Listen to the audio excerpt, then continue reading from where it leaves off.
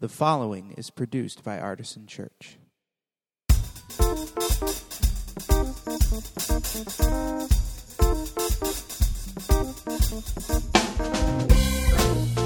Welcome to the Artisan Church Podcast, a weekly broadcast of Artisan Church in Rochester, New York. To learn more about Artisan Church or to support the ministry, visit www.artisanchurch.com.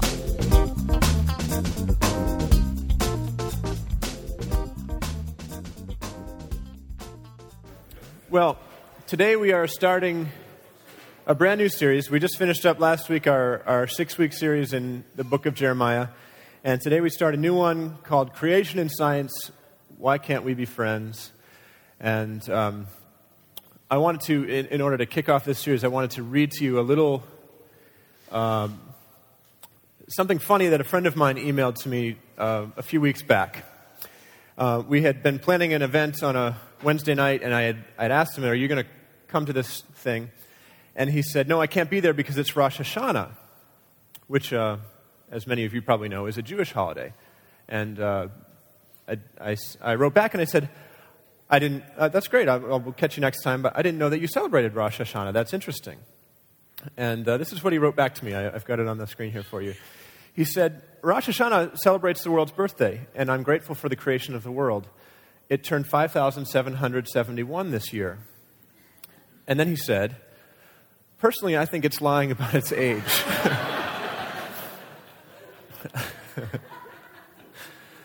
I said, we have a series on creation and science coming up. I'm going to use that. Personally, I think it's lying about its age. Well, I think a lot of us probably feel that way. Depending on what your church background is, you may have been raised in a place that encouraged you to takes the earth at its word, that it's a few thousand years old, or you may have been encouraged to integrate the teachings of the Bible completely with whatever secular science teaches, and you may have been raised in a place that did something in the middle, or you may have never encountered this idea at all. And so I wanted to talk about this here with you for the next couple of weeks, and we're going to do just 2 Sundays on this. Today we're going to talk about the creation accounts that are present in the Bible, and we're going to compare those creation accounts. And so we'll get to that in a minute. And then next week, I want to talk a little bit about how this topic sometimes ignites the little bit of a culture war. And how do we as people of faith interact with people who are not of faith, particularly when it comes to questions of science and the Bible. And in what ways is that beneficial or not beneficial? And so we'll talk about that stuff. We'll get into the debate side of things a little bit next week.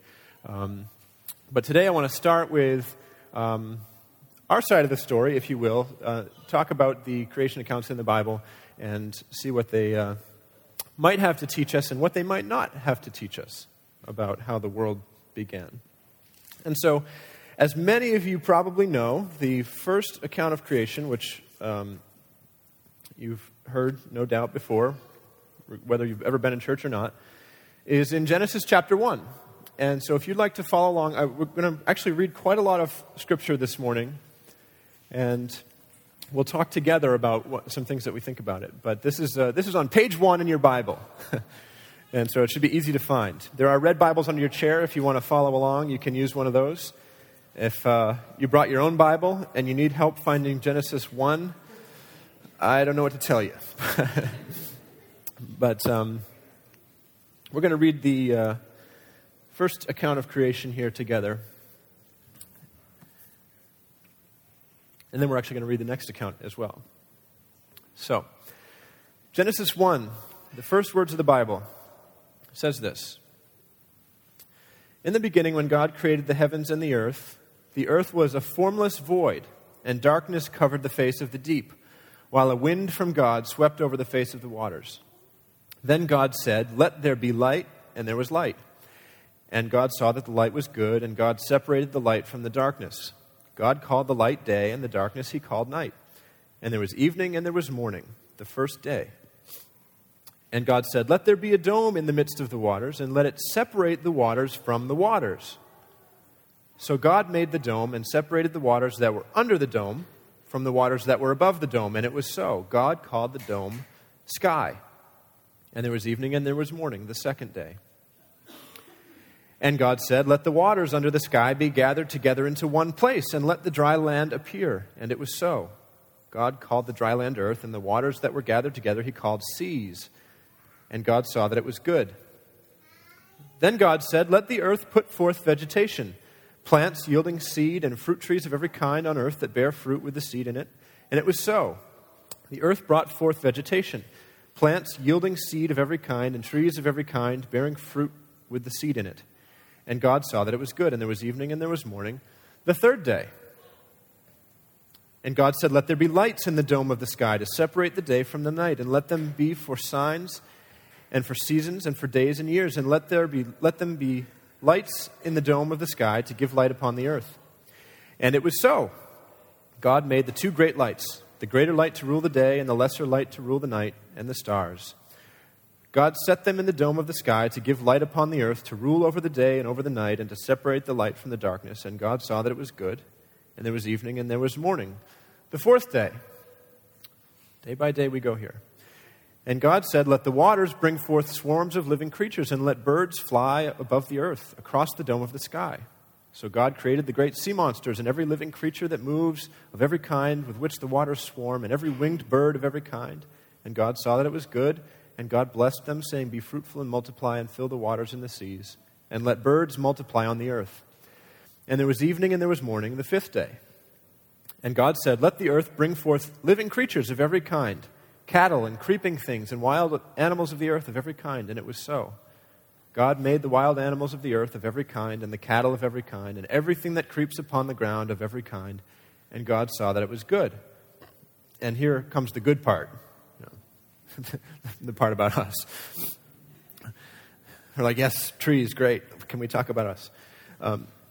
Then God said, "Let us make humankind in our image, according to our likeness, and let them have dominion over the fish of the sea, and over the birds of the air, and over the cattle, and over all the wild animals of the earth, and over every creeping thing that creeps upon the earth." So God created humankind in his image. In the image of God he created them. Male and female he created them. God blessed them, and God said to them, "Be fruitful and multiply, and fill the earth and subdue it, and have dominion over the fish of the sea, and over the birds of the air, and over every living thing that moves upon the earth." God said, "See, I have given you every plant yielding seed that is upon the face of all the earth, and every tree with seed in its fruit. You shall have them for food." And let's skip ahead to the end of verse 31. There was evening and there was morning, the sixth day. And that's the entire first chapter of Genesis. And the first paragraph of Genesis chapter 2 concludes this particular story, talking about how on the seventh day God did what? Rested. He did not make anything. And it concludes by saying, "These are the generations of the heavens and the earth when they were created." So that's the first account of creation, and you are all familiar with the rhythm of the days and how certain things are made on one day and certain things are made on another day. And the subject of the days is one of the topics of controversy when you speak with people about how creation happened. Was it 6 24-hour days, or was this a metaphor, or what was it? We'll get to that in a second, perhaps. What I'd like to do now is read to you the second account of creation that occurs in Genesis 2. And I want you to keep your ears open or your eyes open if you're reading along. And I would like you to look out for little babies. I would like you to look out for ways in which this second account is different from the first. Okay, and remember those, and I'm going to ask you what they are in a minute, and we're even going to write them down, and it's going to be lots of fun.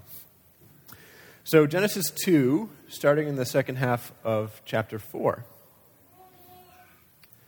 And in these red Bibles, there's a little heading, which actually is not in the original text, but the editors have put this in. Another account of the creation. Kind of interesting. "In the day that the Lord God made the earth and the heavens, when no plant of the field was yet in the earth, and no herb of the field had yet sprung up, for the Lord God had not caused it to rain upon the earth, and there was no one to till the ground, but a stream would rise from the earth, and water the whole face of the ground. Then the Lord God formed man from the dust of the ground, and breathed into his nostrils the breath of life, and the man became a living being. And the Lord God planted a garden in Eden in the east, and there he put the man whom he had formed. Out of the ground the Lord God made to grow every tree that is pleasant to the sight and good for food, the tree of life also in the midst of the garden, and the tree of the knowledge of good and evil. A river flows out of Eden to water the garden, and from there it divides and becomes 4 branches. And then we get a little geography lesson there. We'll skip ahead to verse 15. The Lord God took the man and put him in the Garden of Eden to till it and keep it. And the Lord God commanded the man, "You may freely eat of every tree of the garden, but of the tree of the knowledge of good and evil you shall not eat, for in the day that you eat of it you shall die." Then the Lord God said, "It is not good that the man should be alone. I will make him a helper as his partner." So out of the ground the Lord God formed every animal of the field and every bird of the air, and brought them to the man to see what he would call them. And whatever the man called every living creature, that was its name. Later, Bob Dylan wrote a terrible song about this.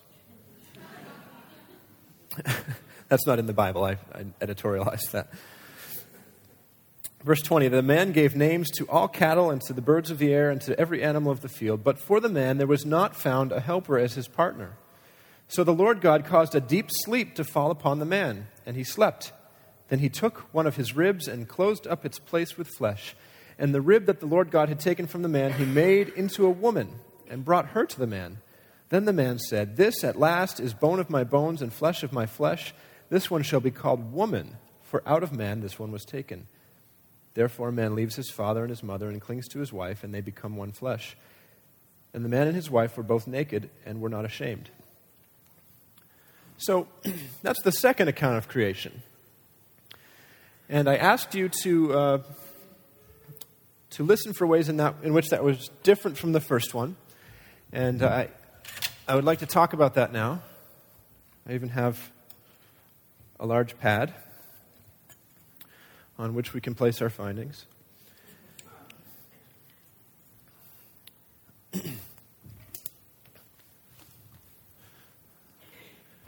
These particular findings we will call differences, okay? So I'll write differences at the top.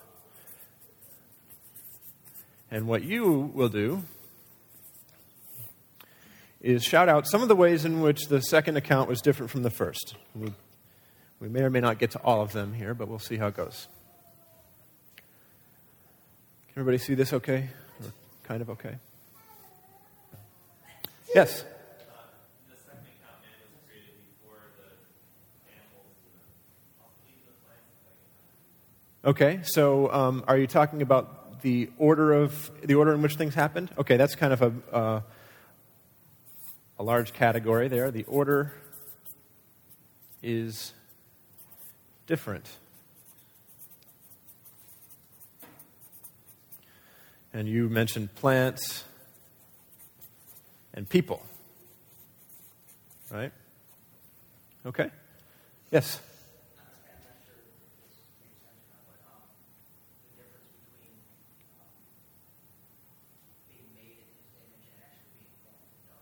Yeah, that's an interesting one. There's 2 things you're talking about there. The first one is the idea of being made in God's image, which occurs in the first one, but isn't mentioned in the second one. And the other thing is the dust. We're made out of dust in the second one, and out of, I don't know what in the first one. Doesn't say. Okay? So, how we're made would be the big category there. And we being people. And I'll write down image of God and dust. Brenda. The first one, it seems like God was talking to someone. Interesting. Yeah, who's this other person he's talking to? Let us make man in our image. Yeah. Okay, so who's God's friend? All right, God's friend down here. I have an idea theologically where I'd like to go with that, but we'll call it God's friend now with a question mark. Nobody likes to make the universe alone, right?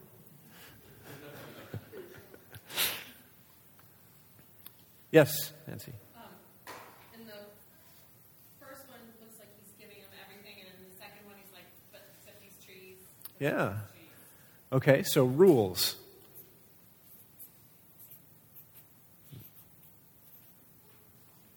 My handwriting gets worse as I go down lower. That's okay. Yeah.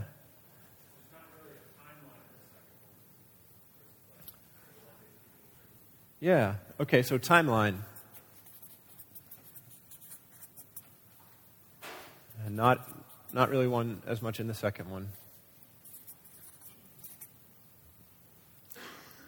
Yes. Yeah, the first, the origins are different. In the first one, there's this picture of sort of cosmic chaos, the waters that are sort of transformed. Yeah. And in the second one, it begins with the earth. Yes, very good point. So origins, I think that's a great word to use there.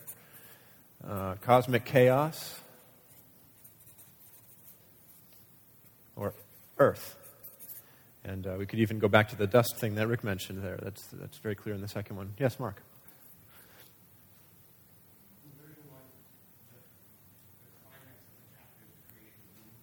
Mm-hmm.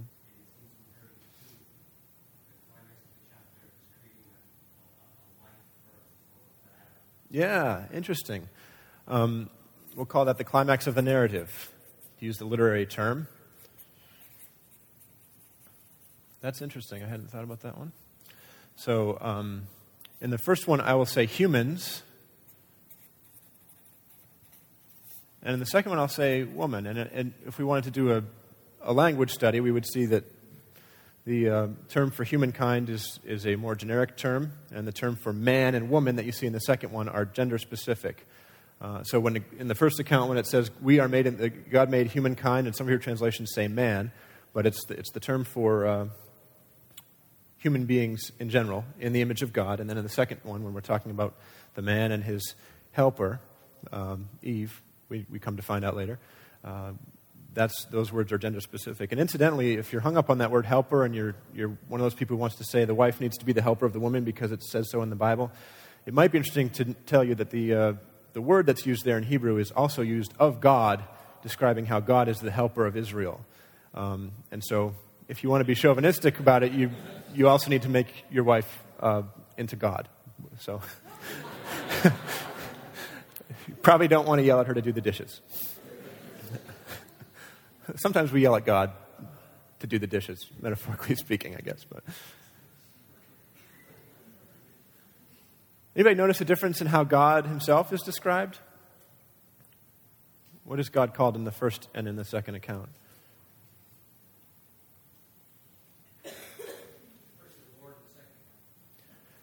Yeah, the Lord God in the second one, right. Yeah, so the name of God is a little bit different, and we could do some more Hebrew if we wanted to, but we won't because we don't really want to. Yeah. I guess just the narrative structure is kind of different. The first chapter is more broad and general and, poetic, story-like, but the second is more microscopic. Yeah. More scientific, I guess. You're a humanities guy, aren't you? Yeah, so what did you call it? The narrative structure? Yeah, that's a good term for it. And, I don't know if you guys ever get occasion to read Scripture out loud, except maybe when I corner you before the service and say, can you read the call to worship or something? But I find when I read Scripture out loud, I try to do that actually when I'm preparing sermons, because when you read it out loud, it sort of incorporates into your brain in a different way. And I was noticing, just even this morning, as I was reading those two passages out loud, the first one and the second one just feel so different. It's almost as if they were written by entirely different people. Probably because they were, but yeah. Well, we could go on. There's actually more differences in there, but we're going to run out of time if we spend too much time here.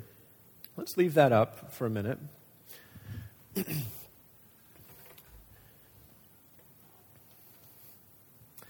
And what I'd like to do now is take you to another creation account, actually. Oh, there's more. Actually, there's a bunch more. If you look in the book of Psalms, a number of the Psalms, the hymn book of the Hebrew people, refer to creation. Psalm 8, Psalm 19, Psalm 65, I think. Psalm 104, one of the most famous ones. And if you're jumping ahead in your red Bible, you can go to 483. I'm not going to read this whole psalm, but I'm going to read you some lines of this poem, some stanzas, and we'll see some interesting things here. It starts out, "Bless the Lord, O my soul. O Lord my God, you are very great. You are clothed with honor and majesty, wrapped in light as a garment. You stretch out the heavens like a tent. You set the beams of your chambers on the waters. You make the clouds your chariot. You ride on the wings of the wind. You make the winds your messengers, fire and flame your ministers. You set the earth on its foundations so that it will never be shaken. You cover it with the deep as with a garment. The waters stood above the mountains. Verse 10, you make springs gush forth in the valleys. They flow between the hills.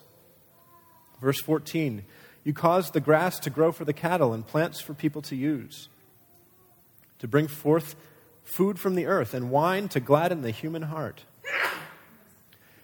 And it goes on.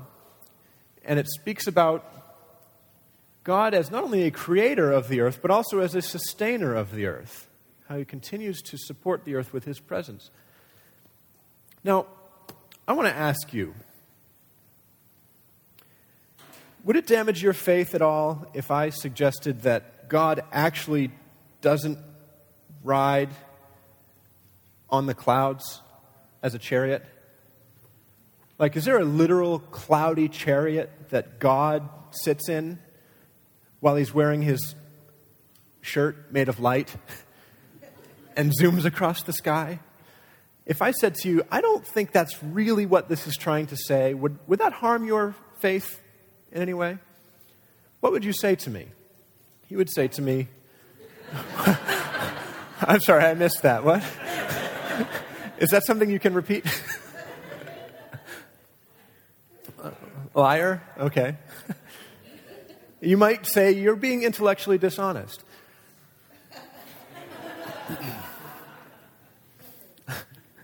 Or dumb. This is a song. It's a poem. It's not meant to be taken literally. Well, of course it's not. And I think this idea is sort of a clue for us about how we might look back at Genesis 1 and Genesis 2 and consider them. So, is Psalm 104 a lie? Is it untrue? Is it useless for us when we think about how God made the earth and how God continues to sustain the earth? No, of course it's not.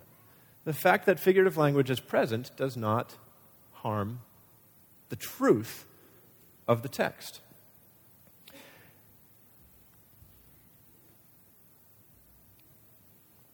And I think that we could say the same thing about Genesis 1 and Genesis 2. Now, they are a different genre of literature. They're not psalms, they're not songs, but perhaps they are stories. Because it's not just poetry that has figurative language, right? I mean, let's think of a famous English novel, A Christmas Carol. You know the story, right? Scrooge and the ghosts and stuff. Is that a true story? Well, depends what you mean by true. Is it true that people get caught up in their money and don't celebrate the true meaning of Christmas and are cruel to the people who work for them and need to have a change of heart?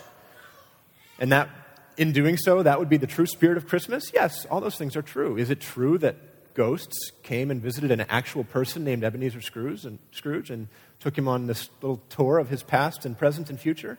Well, no. We don't believe that kind of thing. But it doesn't mean the story is a lie, right? And so if we're looking at Genesis 1 and Genesis 2 and thinking, well, in light of scientific discovery, I'm not sure we can believe that the earth is, that all this happened in 6 24-hour days. Doesn't seem to be what the evidence would suggest. Does that mean that the whole thing is true or not true? I actually brought another large pad.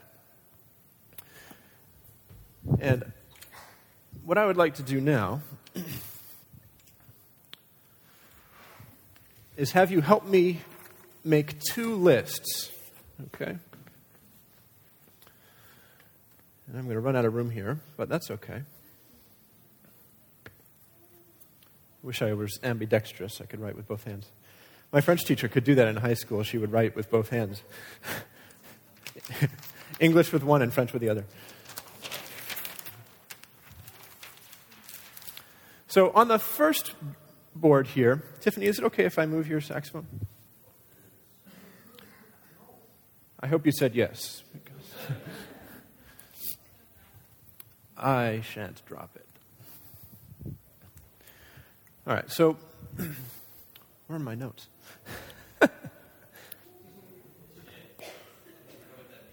Yeah. So the first list that I want you to help me make, let's call it principles. Okay?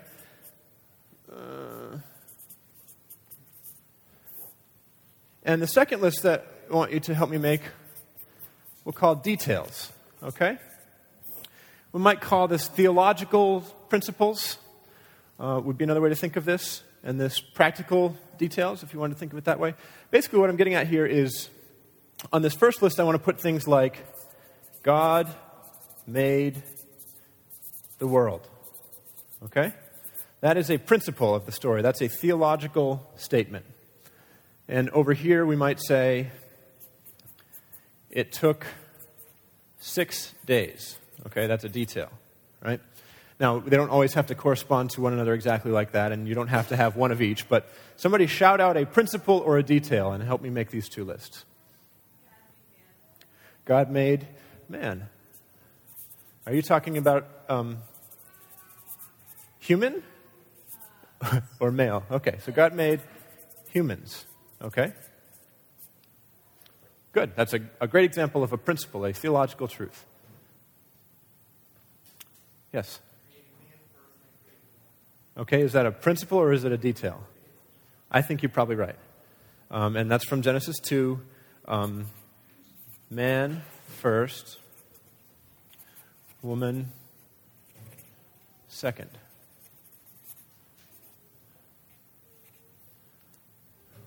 Yes, Matt.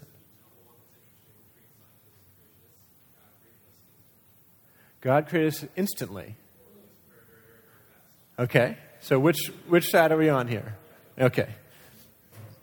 God made us, we'll say fast.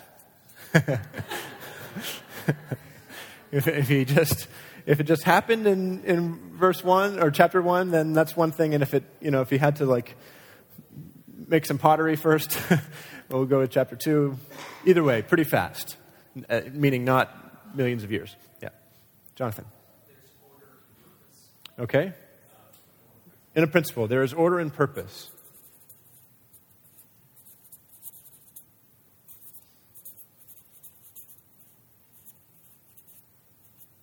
Okay.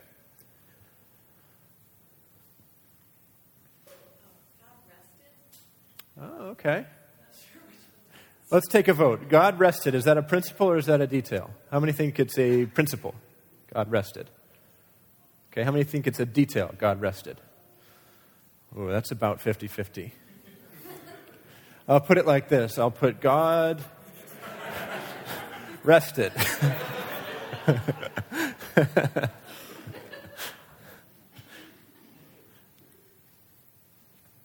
Yes, Rick.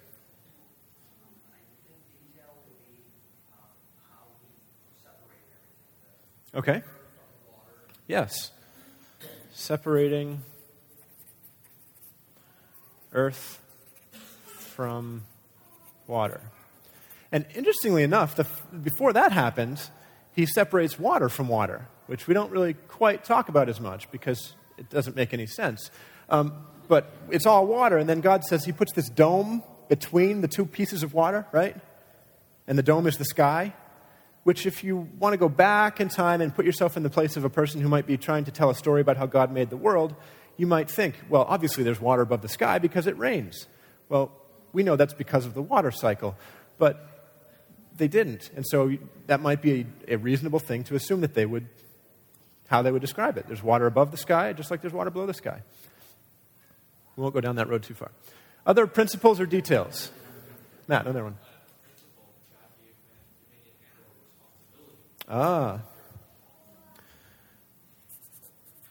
Man has dominion and or responsibility.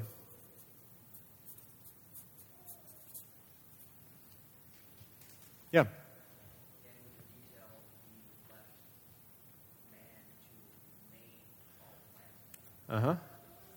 So man, and probably over here we probably want to say humans, but over here man named animals.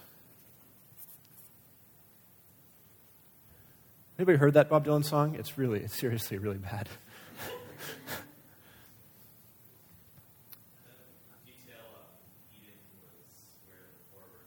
Yeah, geography. I skipped that part. Eden, 4 rivers, etc. Yep. Was there another hand over here? Yes, Doug. God looked at what he made and said, good. Yeah. Principle or detail? Principle.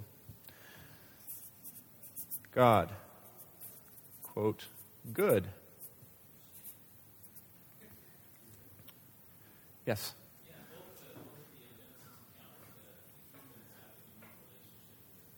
Okay. That would be a principle, probably. Yep. Yep. Humans have relationship to the Creator. Let's get a couple more of each, maybe. Wayne. Creatures came out of the water. I think that sounds like a detail. Yep. Creatures came out of water. Okay? Chrissy. Very good one. Humans made in the image of God. That's one of those theological principles that's so important that we retain the Latin phrase imago Dei, even in theological circles, because that's such a central part of what we believe. Yes, Adrian? That's a good question. Is it mentioned since it's mentioned in only one story, is it more of a detail? Well, since I'm making the rules, well, given the way I'm thinking about this, I would still call that a principle because it's a more of a theological statement than a specific statement of how something happened. But I could understand that. I could entertain that argument. Yeah, Dave.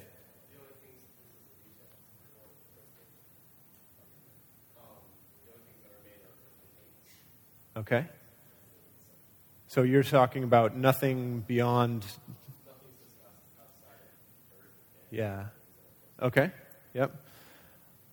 Only Earth, Sun, and Moon.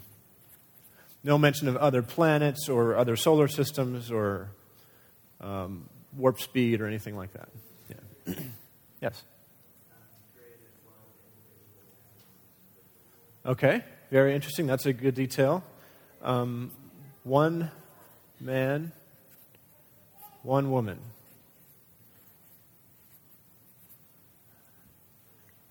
Yes. Just like names of God only being in one account, same with the rules that govern what treaty. Right. So the concept of rules is a principle, and maybe that specific rule might be a detail. Okay, so I'll write down rules, and I'll write down special tree, because it's easier to write that sideways than the tree of the knowledge of good and evil. All right. Well, again, we could go on with both of these lists, but we have a pretty good start on them right here.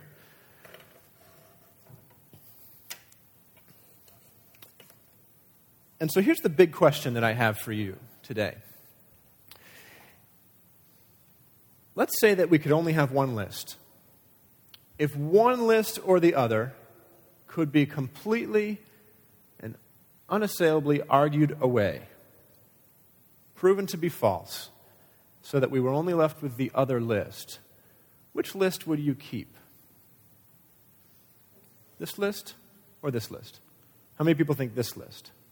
Okay, this is not a controversial question. Right? I think that this list is really the one that is much more important, and it seems as though most of you agree. And that this list contains the truth of the story. Much the same way when I was talking about A Christmas Carol, we had the truth about how people should interact with their money, how they should treat those who are employed by them, what the true spirit of Christmas is.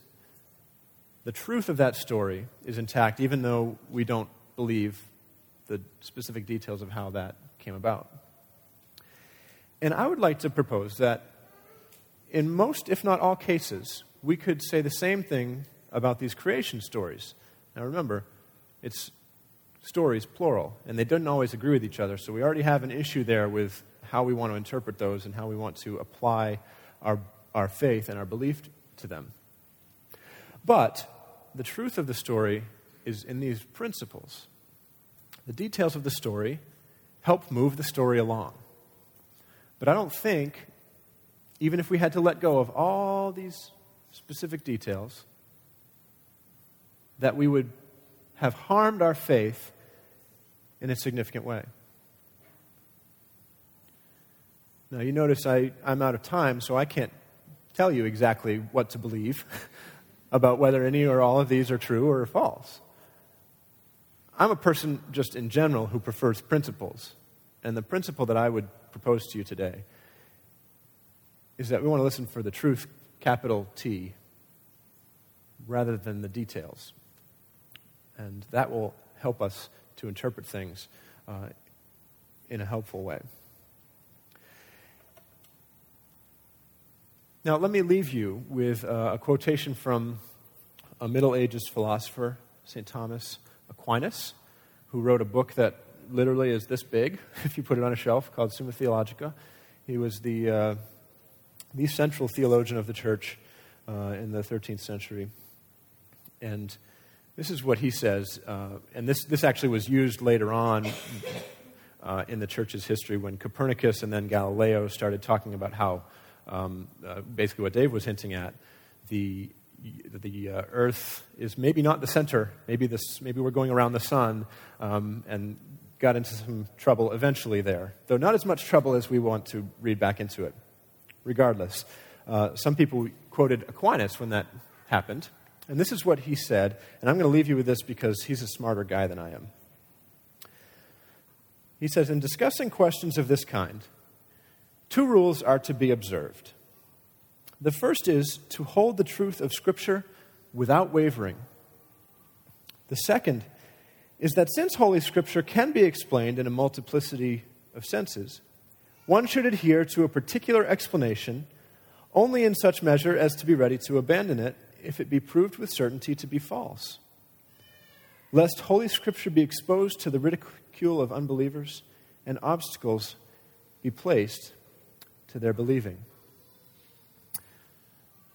So if you feel like I'm talking out of both sides of my mouth, I just had this really smart theologian say, cling to the truth of Scripture and be ready to abandon certain interpretations if they be proved false.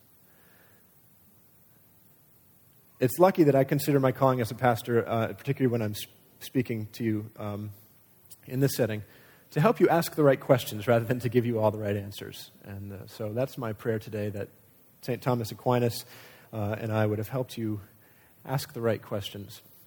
And we will ask some more next week when we start talking about the cultural importance of these questions and our answers to them. Let's pray together. God, we give you thanks for the truth of the Bible, and we cling to the truth of Holy Scripture, as Aquinas said.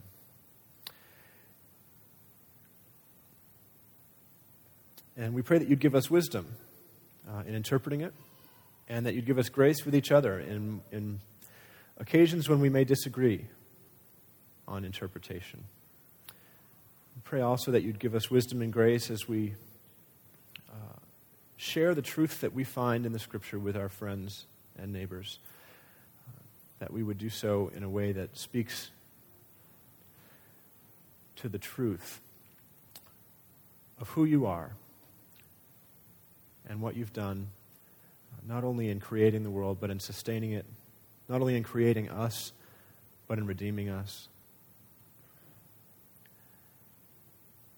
And that in all things we would be covered with the grace of our Lord Jesus Christ. And it's in his name that we pray. Amen. Well, this is one of those topics where I think reasonable people sometimes disagree. And even in this room, I'm sure we have folks who feel one way about these texts and folks who feel another way about them, and probably a bunch of us in the middle. But the beauty of Christian worship when we come together is that we all come around the same table. We all celebrate Christ and our need for him. And so each week here at Artisan, we do celebrate communion together, as Jesus himself commanded his followers to do. And so if you're following him,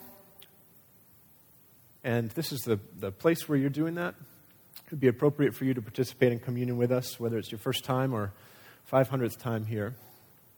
If you're not following Jesus and you're here kind of asking questions and looking for answers and don't feel like this would be the right thing for you right now, then that's okay too. Nobody will look sideways at you if you don't participate in communion.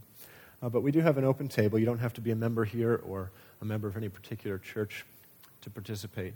We're going to continue to worship in song, and the table will be open for the rest of our time together. You can tear off a piece of bread and dip it in the wine or the juice. Take it in remembrance of Christ's broken body and his shed blood, and take it as food for your souls. And maybe today, most of all, take it as an act of unity with your brothers and sisters in Christ here in this room and around the world, regardless of our interpretive differences. Parents, if your kids are down at the other end of the building, you can go get them. If you'd like to take communion together, that's okay. But if you want to wait until after you've done that to go pick them up, you can do that as well. But do get them and continue to worship in song together with your families. Come to the table as you feel the Lord's call.